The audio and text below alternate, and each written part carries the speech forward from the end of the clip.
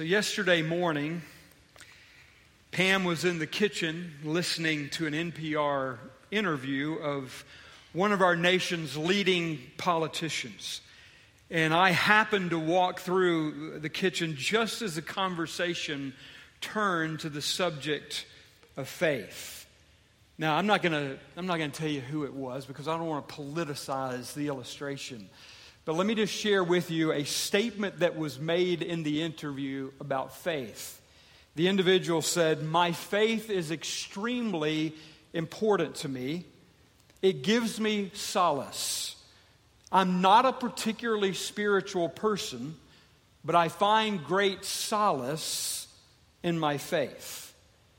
Now, I'm not exactly sure how this individual would define faith, but the fact that he sees spirituality as unnecessary or even unrelated to faith, and solace as the primary benefit of faith, suggests that his definition would be quite different than the one we see in Scripture, both in definition and in the way it's demonstrated in the pages of the Bible. Now, in case you're not familiar with the word solace, this is how the dictionary defines it.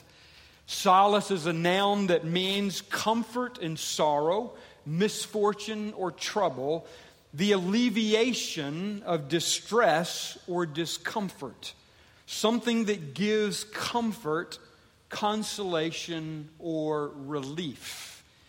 Now, I'm not suggesting that faith never does those things. Certainly, faith does bring comfort at times in our lives. But when you see faith in operation in the pages of the Bible, solace is not the word that I would have chosen to describe or to associate most with the word faith. Let's take Abraham, for example. Abraham is one of the people in the Bible that most exemplifies a life of faith. I mean, the pages of the Bible are filled with the accounts of men and women who live by faith. But I think it's fair to say that Abraham stands out above all the rest. In the book of Romans, for example, when Paul is trying to explain salvation by grace through faith, he turns to Abraham to illustrate what faith looks like. And in the book of Hebrews, when the writer of Hebrews devotes an entire chapter to the subject of faith, trying to take it from the conceptual realm to the practical realm, and we get this veritable who's who of Old Testament faith figures, Abraham is the poster child. Most of the people in that list get only a verse or maybe even less than a verse, just a mention of their name. But Abraham gets 8 full verses because he exemplifies faith. I mean, even Moses only got 5 verses.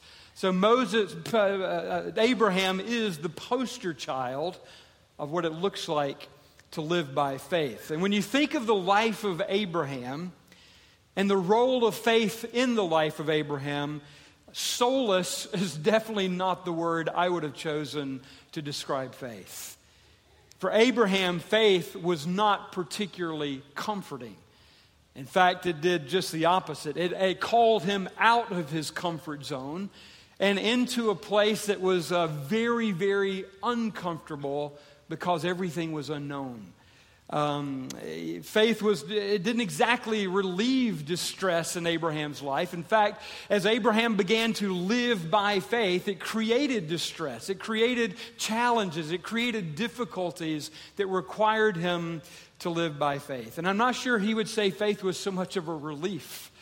And on the contrary, I think Abraham would say faith was constantly calling me out of that place of relief and into a place of living on the edge with God. That seems to be the pattern over and over again when we see faith lived out in the pages of the Bible.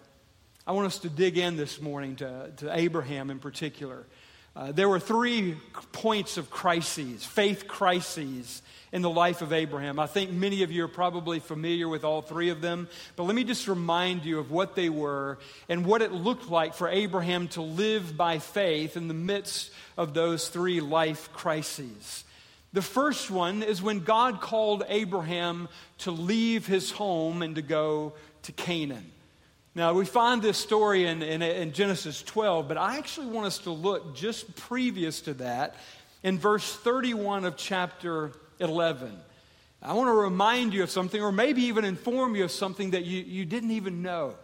And in Genesis 11, we find this verse. Terah, who is Abraham's father, took his son Abram, his grandson Lot, son of Haran, and his daughter-in-law Sarai, the wife of his son Abram, and together they set out from Ur of the Chaldeans to go to Canaan. But when they came to Haran, they settled there. Now, I don't know if you knew this, but apparently God called Abraham's father before he called Abraham.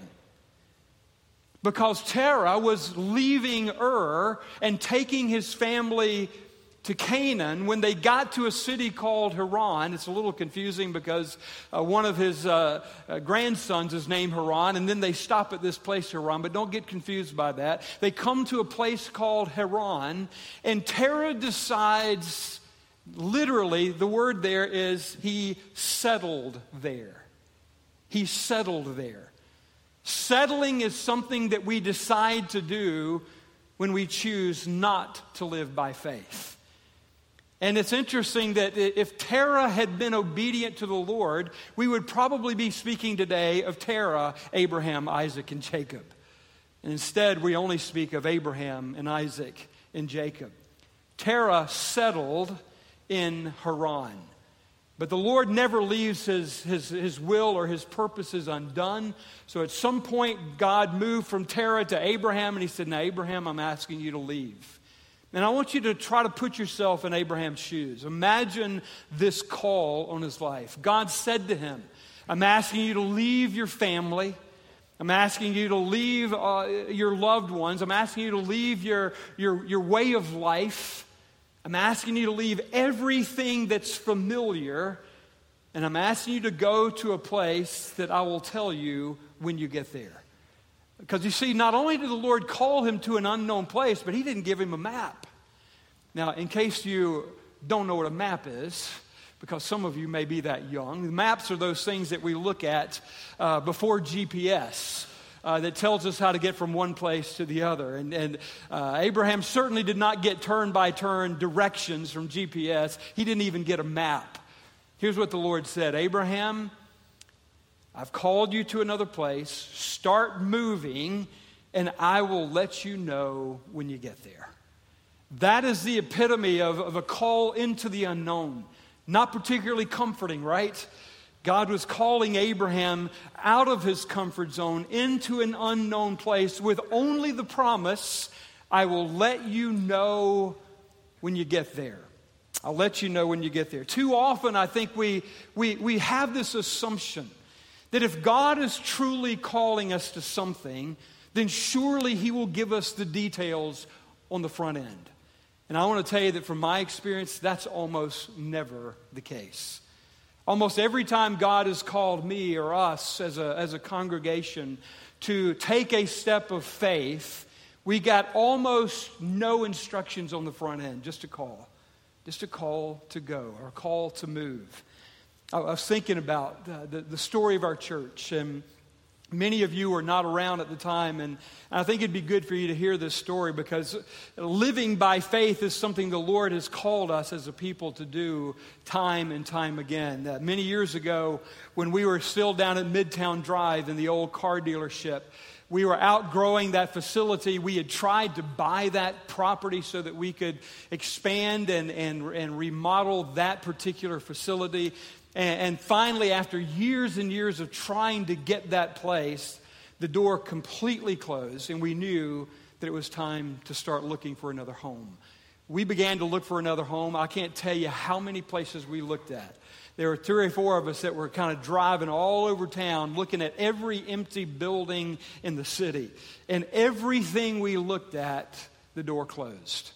And I remember being out in California at a conference, and because I was on East Coast time, the first morning I was there, I woke up wide awake at 4 o'clock in the morning, and it just, I was all messed up in my time, and so I'm laying there on the floor just praying and crying out to the Lord, and it's like, Lord, we need to move, we're ready to move, but why don't you open the door?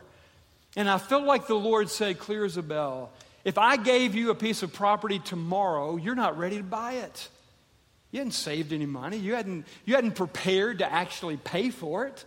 So if I were to give you something tomorrow, you wouldn't be able to take it. Go home and call the people to get ready to move. And I said, Lord, you don't understand.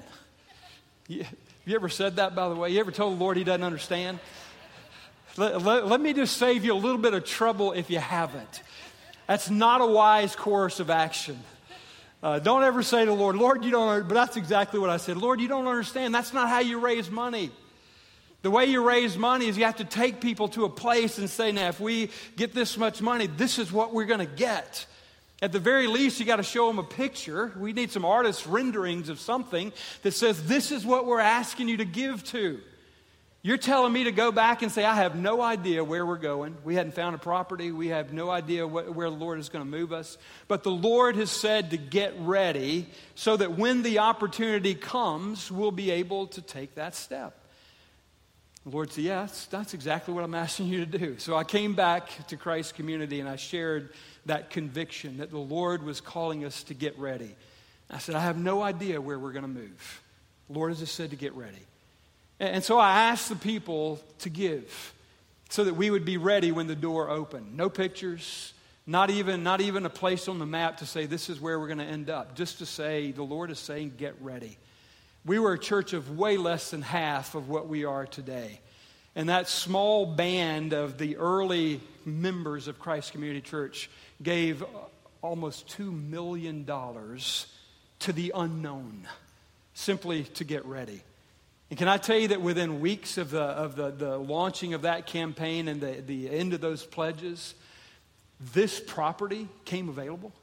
We had come to this property, actually tried to buy this property, and we were told, we're sorry, but a large developer already has a contract on the land. So the door closed. But now, after we got ready, we got a call and said, hey, the developer that had that contract decided they don't want to develop it. Or if you're interested, they said you could also have the soil test results that they've already run. It'll save you $10,000 to $20,000. All that's already been done. If you don't want the property, it's yours. Faith is what gives us the courage to act when we have no idea what the outcome will be. The second life crisis is found in Genesis 15. Let me read these verses for us. In Genesis 15. After this, the word of the Lord came to Abram in a vision. Do not be afraid, Abram. I am your shield, your very great reward. But Abram said, O sovereign Lord, what can you give me since I remain childless, and the one who will inherit my estate is Eliezer of Damascus? And Abram said, you have given me no children, so a servant in my household will be my heir. Then the word of the Lord came to him, this man will not be your heir, but a son coming from your own body will be your heir. He took him outside and said, look up at the heavens and count the stars, if indeed you can count them. And then he said, so shall your offspring be. Abraham believed the Lord, and he credited it to him as righteousness. I once knew a couple many years ago who were told when they were first married and young that they would never be able to have children. When she was 38 and he was 48, she got pregnant for the first time. 10 years later, when she was 48 and he was 58, she got pregnant with their second child. But that holds no candle to Abraham and Sarah. You know how old Abraham was when the Lord told him, your heir is not going to be this child of your servant, but your heir will be a child that will come from within your own body. Do you know how old he was? Anybody? 75 years old. That's what most scholars say, is that he was 75 years old. But that's only part of the story. He was 75 when the Lord told him, I will give you an heir. Do you know when that heir was born? When Abraham was 100 years old. 100 years old. Do you know what that means? Abraham had to wait 25 years for the promise to be fulfilled. God made him this outrageous promise, called him to wait for 25 years when all of the circumstances would suggest this is an impossibility. It wasn't possible at 75. How's it going to be possible at 100? In this case, faith was not a matter of receiving the promise or believing, or even believing the promise, but waiting for the promise to be fulfilled. Especially when all the signs said, it'll never happen. Have you ever had to wait for a promise? You ever known in your spirit that God was going to do something, but you had to wait and wait and wait? Some of you remember how that played out for us here at the church years ago. The Lord had given us this property. We had developed it. And our assumption was we need to get here as soon as we possibly can. We need to get here tomorrow if we could. I mean, we were bursting at the seams. We now had the land. We thought the wisest thing to do was to get here as soon as possible. So we hired a project manager. We hired an architect. And here's what we told him. He said, we need to get there as soon as possible and as inexpensively as possible. I guess that's probably what everybody tells their architect, right? But that's what we said. And we said, here's the reason, because we have pretty much spent most of our money getting the land and developing it. So, we don't have a whole lot more resources. We need to get there as quickly and as inexpensively as possible. So we came up with this brilliant plan to build a permanent anchor, a building that would be the kind of the anchor of the building, but everything around it was going to be portables. It was going to be almost all portables. We worked on it. We finally kind of landed at about 26,000 square feet because that's all we felt like we could afford. And then the project manager took it. He began to kind of get some prices, began to work out the cost of it. And he came back to us and he said, okay, based on this plan, if we go forward with this plan, you're going to end up with $2.9 million in long-term debt. Now, we had felt very, very strongly that the Lord had said to us, you must not go into this building with insurmountable debt. You can't take significant debt going into this building.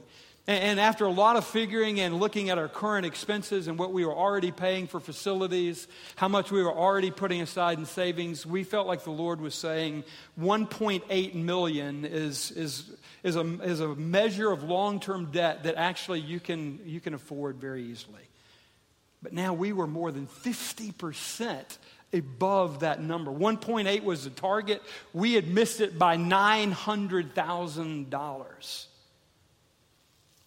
And so we were in turmoil. I mean, honestly, I and our board were in turmoil. We didn't know what to do. I mean, we said, on the one hand, the economy was extremely strong. I mean, it was the best economy we'd had in years. And we were growing as a church. And so, the old adage, build it and they will come, kind of seemed to fit. And we thought, well, we could stretch that number. Even that's a lot to stretch, but we could stretch it. And others said, no, we got to keep making it smaller. And we kept going back and forth and back. And we were just in turmoil. And the day was coming very soon where I was supposed to stand before the congregation and say, here's our plan. Are you ready to move forward? And the week before, when we got that final number, and it was so much greater than we had ever anticipated, we were just in turmoil. And I called the board to fast and pray. I said, we just got to fast and pray. So we began to fast and pray, and we came into that week just really anticipating that the Lord was going to give us an answer. And on Wednesday of that week, I was in a funeral down in South Georgia. It was about 2 hours away, and I'm in the car coming back, driving 2 hours on those lonely South Georgia roads. And in the middle of that drive back, I'm just crying out to the Lord, Lord, what are we supposed to do? And I felt like the Lord said, stop. Stop. Just quit trying to figure this all out and stop. I thought, okay, Lord, that's the wrong answer. Let's go for what's the next option here? Because, stop was the last thing any of us wanted to do. We were so ready to get here. But the next morning we had our meeting, and I went into the meeting, and I hate to confess this, but I will tell you, I did not share that up front. I wanted to hear what everybody else had heard the Lord saying, hoping that they had all heard something different than I did. But you know what? After about 30 minutes, we were in more turmoil than we were before we started praying. And I finally said, I'm just going to share with you what I felt like the Lord said. I feel like the Lord just said, stop. Just stop. And in a moment, just like that, everybody in the room said, that's the word of the Lord. It was complete agreement. Not one person was in contention with that word. And so I was called to go before the congregation. And it was Sunday, April the 1st, April Fool's Day. And so I had to stand up and say, I need to tell you something, and it's not an April Fool's joke. Our board has prayed, and we are unanimous. We believe unanimously that the Lord is telling us to stop. I'll tell you, it was an incredible thing. Everybody in the room was ready to go. Everybody in the room had been waiting for years to get to the new place. And now the word of the Lord is stop. But the congregation voted unanimously to stop. And I got to tell you, honestly, I really did believe in my spirit. Well, actually, it wasn't my spirit, it's my flesh. Now I know it's my flesh. Sometimes in the middle of the struggle, it's very, very difficult to distinguish between your flesh and your spirit. In my flesh, I really believed and hoped that this was going to be a blip on the screen of our journey. That, the Lord was going to start moving on the hearts of people who had not yet participated. We were going to raise that extra money in the matter of a few weeks or months, and we would be back on the way to moving. And the Lord said to us, stop. And the Lord did not release us for 2 years. For 2 years after we had been preparing for 3 or 4 years to move, the Lord said, I want you to wait 2 more. I want you to wait 2 more.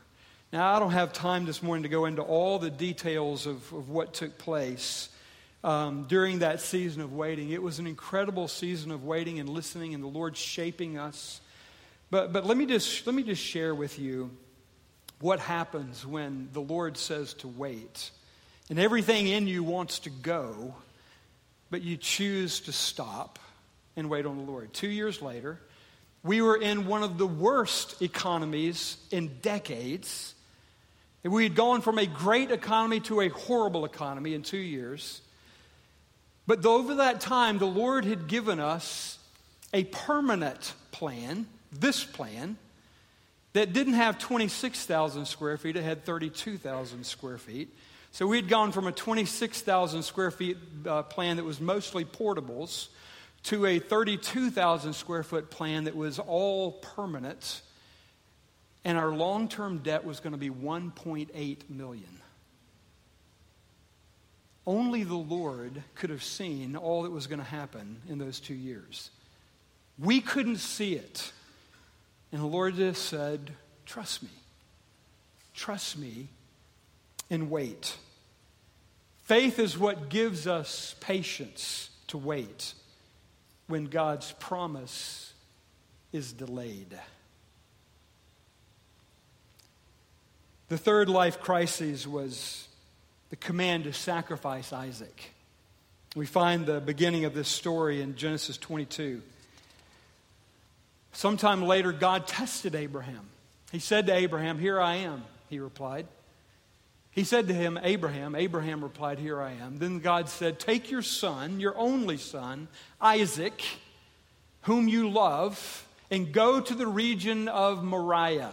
Sacrifice him there as a burnt offering on one of the mountains I will tell you about." Early the next morning, Abraham got up and saddled his donkey. He took with him 2 of his servants and his son Isaac. And when he had cut enough wood for the burnt offering, he set out for the place God had told him about. Now, this is the one that logically makes no sense at all. God had promised Abraham an heir. God had asked Abraham to wait for 25 years before he finally fulfilled the promise. And he fulfilled it with a single heir. And then God said, "Now I want you to give it up. I want you to release it. I want you to let it go." Actually, he said more than that. Don't just let it go. Destroy it. Kill it. Put it on an altar. And I want you to destroy the gift that I've given you. Now, why in the world would God ask Abraham to give up and to sacrifice the very thing God had given him? The answer is in the very first verse. I mean, we're told now, you got to remember this was written long after the case, or after the fact. But the very first verse says the Lord was testing Abraham. He was testing Abraham. But what was the test? What was the test that God was bringing into Abraham's life? I believe it was that God wanted to be certain that Abraham's faith was in him and not the promise that had been fulfilled. That Abraham's faith was in God and God alone. That Abraham's faith was in the giver and not the gift. We have to remember now that Abraham didn't know at the time it was a test. Abraham didn't get verse 1 of chapter 22 when the Lord said, "I'm calling you to do this thing." All Abraham got was, "I want you to take the son I've given you and I want you to sacrifice." It couldn't have made sense to Abraham. It would have been completely illogical. And yet, what Scripture tells us is that Abraham got up the next day. He packed his donkeys. He called his son. And he said, "Son, come with me. We're going up the mountain." Took a couple of servants with him. And when they got to the top of the mountain, Abraham prepared the altar. Can you imagine what must have been going through his mind and his heart as he's preparing this altar on which he's going to sacrifice his only son? And yet God had clearly said, "This is what I'm asking you to do." So Abraham did it. Abraham prepared the altar. And then Abraham took his son and he laid his son on the altar. And then Abraham took the knife and he raised it. And it was then and only then that the Lord intervened and said, "Abraham, stop. Do not sacrifice your son. I just needed to know that your faith is in me and not him, not the gift."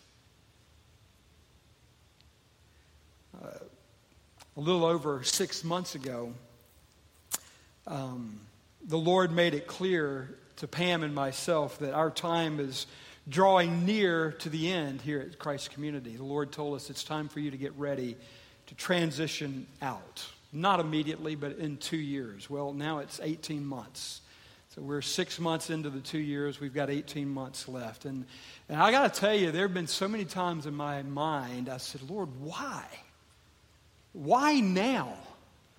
Yeah, I can tell you in all honesty, I'm more excited about what God is doing right now at Christ Community than I have ever been before. In all the 19 years that we've been here, why now? And I can't answer that question, to be completely honest with you. I don't know all the answers. Now, we could speculate, and I can tell you I've done plenty of speculating.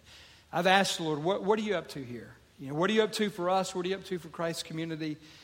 I have no desire to leave, and as far as I know, you would be fine if we stayed. I don't think there's some secret prayer campaign that's been calling out to the Lord, and the Lord had to tell us directly because you're afraid to. But I think, I think we're all good here. I mean, we would all say this is a good place to be. We see the hand of the Lord at work. Why now? Why this? I'm pretty confident that at the end of the day, the only thing that really matters is our answer to this question. Do you trust me and love me more than the gift? Do you trust me and do you love me more than the gift? And I need to be honest with you and tell you, this is where the illustration breaks down. I'm pretty sure the Lord is not going to step in at the last minute and say, never mind, just a test. I'm pretty sure the Lord is going to call us to this path. But the only question that matters, do you trust me and do you love me more than the gift? And here's what I do know without a doubt. What I know without a doubt is that if we will trust him, all of us, if we will trust him and love him more than anything else in the world, God will be faithful to do more than we can ask or imagine. I don't know what that's going to look like for us. We don't know yet what it's going to look like for a Christ community. But I know that if we will be faithful to walk in the path that God has led us, then we will give us more than we can ask or imagine. You know why? Because he has done it time and time and time again. Every time God has ever called me or us to step into a place of faith, he has always been faithful to do more than we could have ever imagined that he would do. And so guess where we are? We're at a place of the Lord's calling us to live by faith again. We're in that place. And I know that, we're talking here about the broad thing here, but there's some takeaways here that are really, really important for every one of us individually. In fact, this is what Pam and I were talking about this morning. Over the years, every time the Lord has called us to do something together, there have always been huge, huge life lessons for each of us personally or for our families. I've had so many testimonies over the years of families that said, when the church was going through that time where the Lord said, stop, this is what he did in my family. And I don't know all that the Lord is going to do, but I'm going to say that there's some things that the Lord is calling us to right now. Here are the takeaways. The takeaway is this. Whatever you are facing personally, whatever your family may be dealing with right now, the essence of faith is obedience rooted in absolute trust in God. Faith is a place of obedience. It's not just a place of belief. It's not just a place of conviction. It is a place of action in which we trust God completely. Now, I will tell you that sometimes action means get moving, and sometimes action means stop. So faith can take all forms. I mean, sometimes the Lord says, launch ahead, and sometimes the Lord says, be still and know that I'm God. In either case, it is a call to active faith. And whatever you're dealing with right now personally or as a family, the essence of faith is obedience that's rooted in absolute trust in God. Secondly, solace is not the ultimate benefit of faith. I can just tell you that while it would be good to tell you that faith is ultimately going to be about comforting you and relieving you of distress or just relieving you of whatever, I can tell you that faith is more likely to call you out of your comfort zone. Faith is more likely to give you courage to move when you don't know where you're going. Faith is more likely to give you the patience to trust in promises that you can't yet see. Faith is more likely to give you the resolve to act when it doesn't make sense.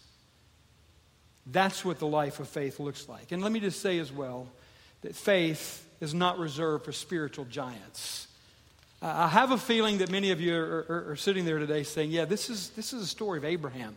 Abraham is the father of the Hebrew people. He's one of, if not the greatest men in the Old Testament.